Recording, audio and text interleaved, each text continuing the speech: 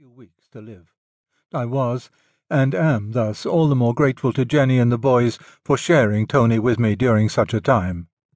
But the conversation was also a great source of intellectual sustenance, bringing the pleasure of concentration, the harmony of communication, and the gratification of good work achieved.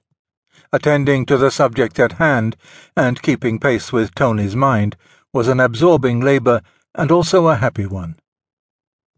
I am a historian of Eastern Europe, where the spoken book enjoys a proud tradition.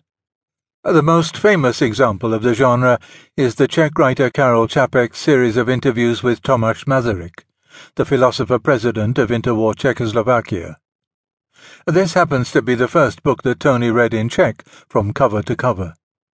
Perhaps the best spoken book is My Century, the magnificent autobiography of the Polish Jewish poet Alexander Judt, as extracted from him over tape recorders by Czesław Miłosz in California.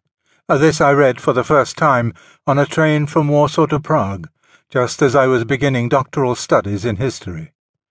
I wasn't thinking of these examples as such when I proposed a spoken book to Tony, nor do I regard myself as a Čapek or a Miłosz.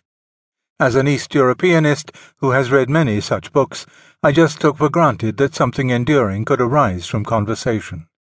My questions to Tony arose from three sources.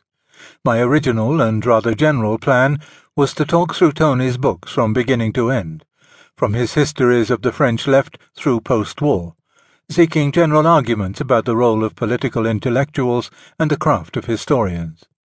I was interested in themes that are indeed prominent in this book, such as the elusiveness of the Jewish question in Tony's work, the universal character of French history, and the power and limits of Marxism. I had the intuition that Eastern Europe had broadened Tony's ethical and intellectual outlook, but had no idea just how profoundly true this was.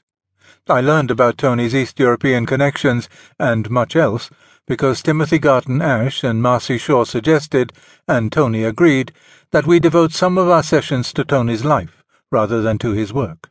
Finally, Tony revealed that he had been planning to write a history of intellectual life in the 20th century. I used his chapter outline as the basis for a third round of questions. This book's conversational character required that its authors be familiar with thousands of other books. Because Tony and I were speaking to each other in person, there was no time to check references. Tony did not know in advance what I would ask, and I did not know in advance what he would answer.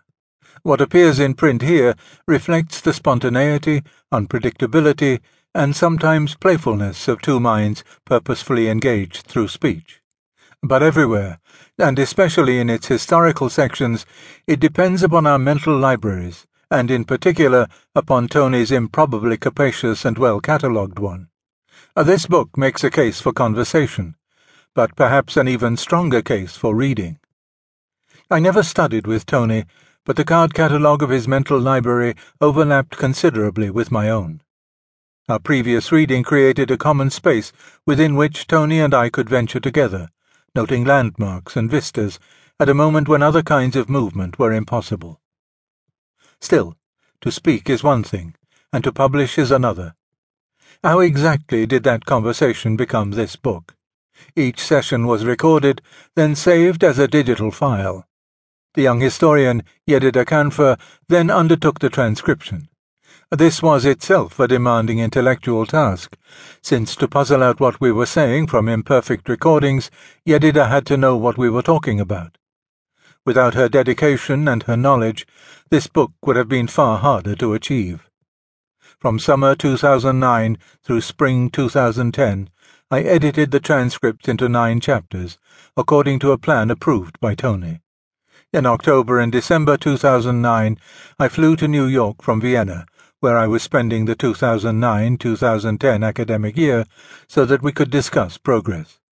From Vienna, I sent Tony draft chapters by email, which he then revised and returned. Each of the chapters has a biographical and a historical component. Thus the book moves through Tony's life and across some of the most important loci of 20th century political thought. The Holocaust as a Jewish and a German question, Zionism and its European origins, English exceptionalism and French universalism, Marxism and its temptations,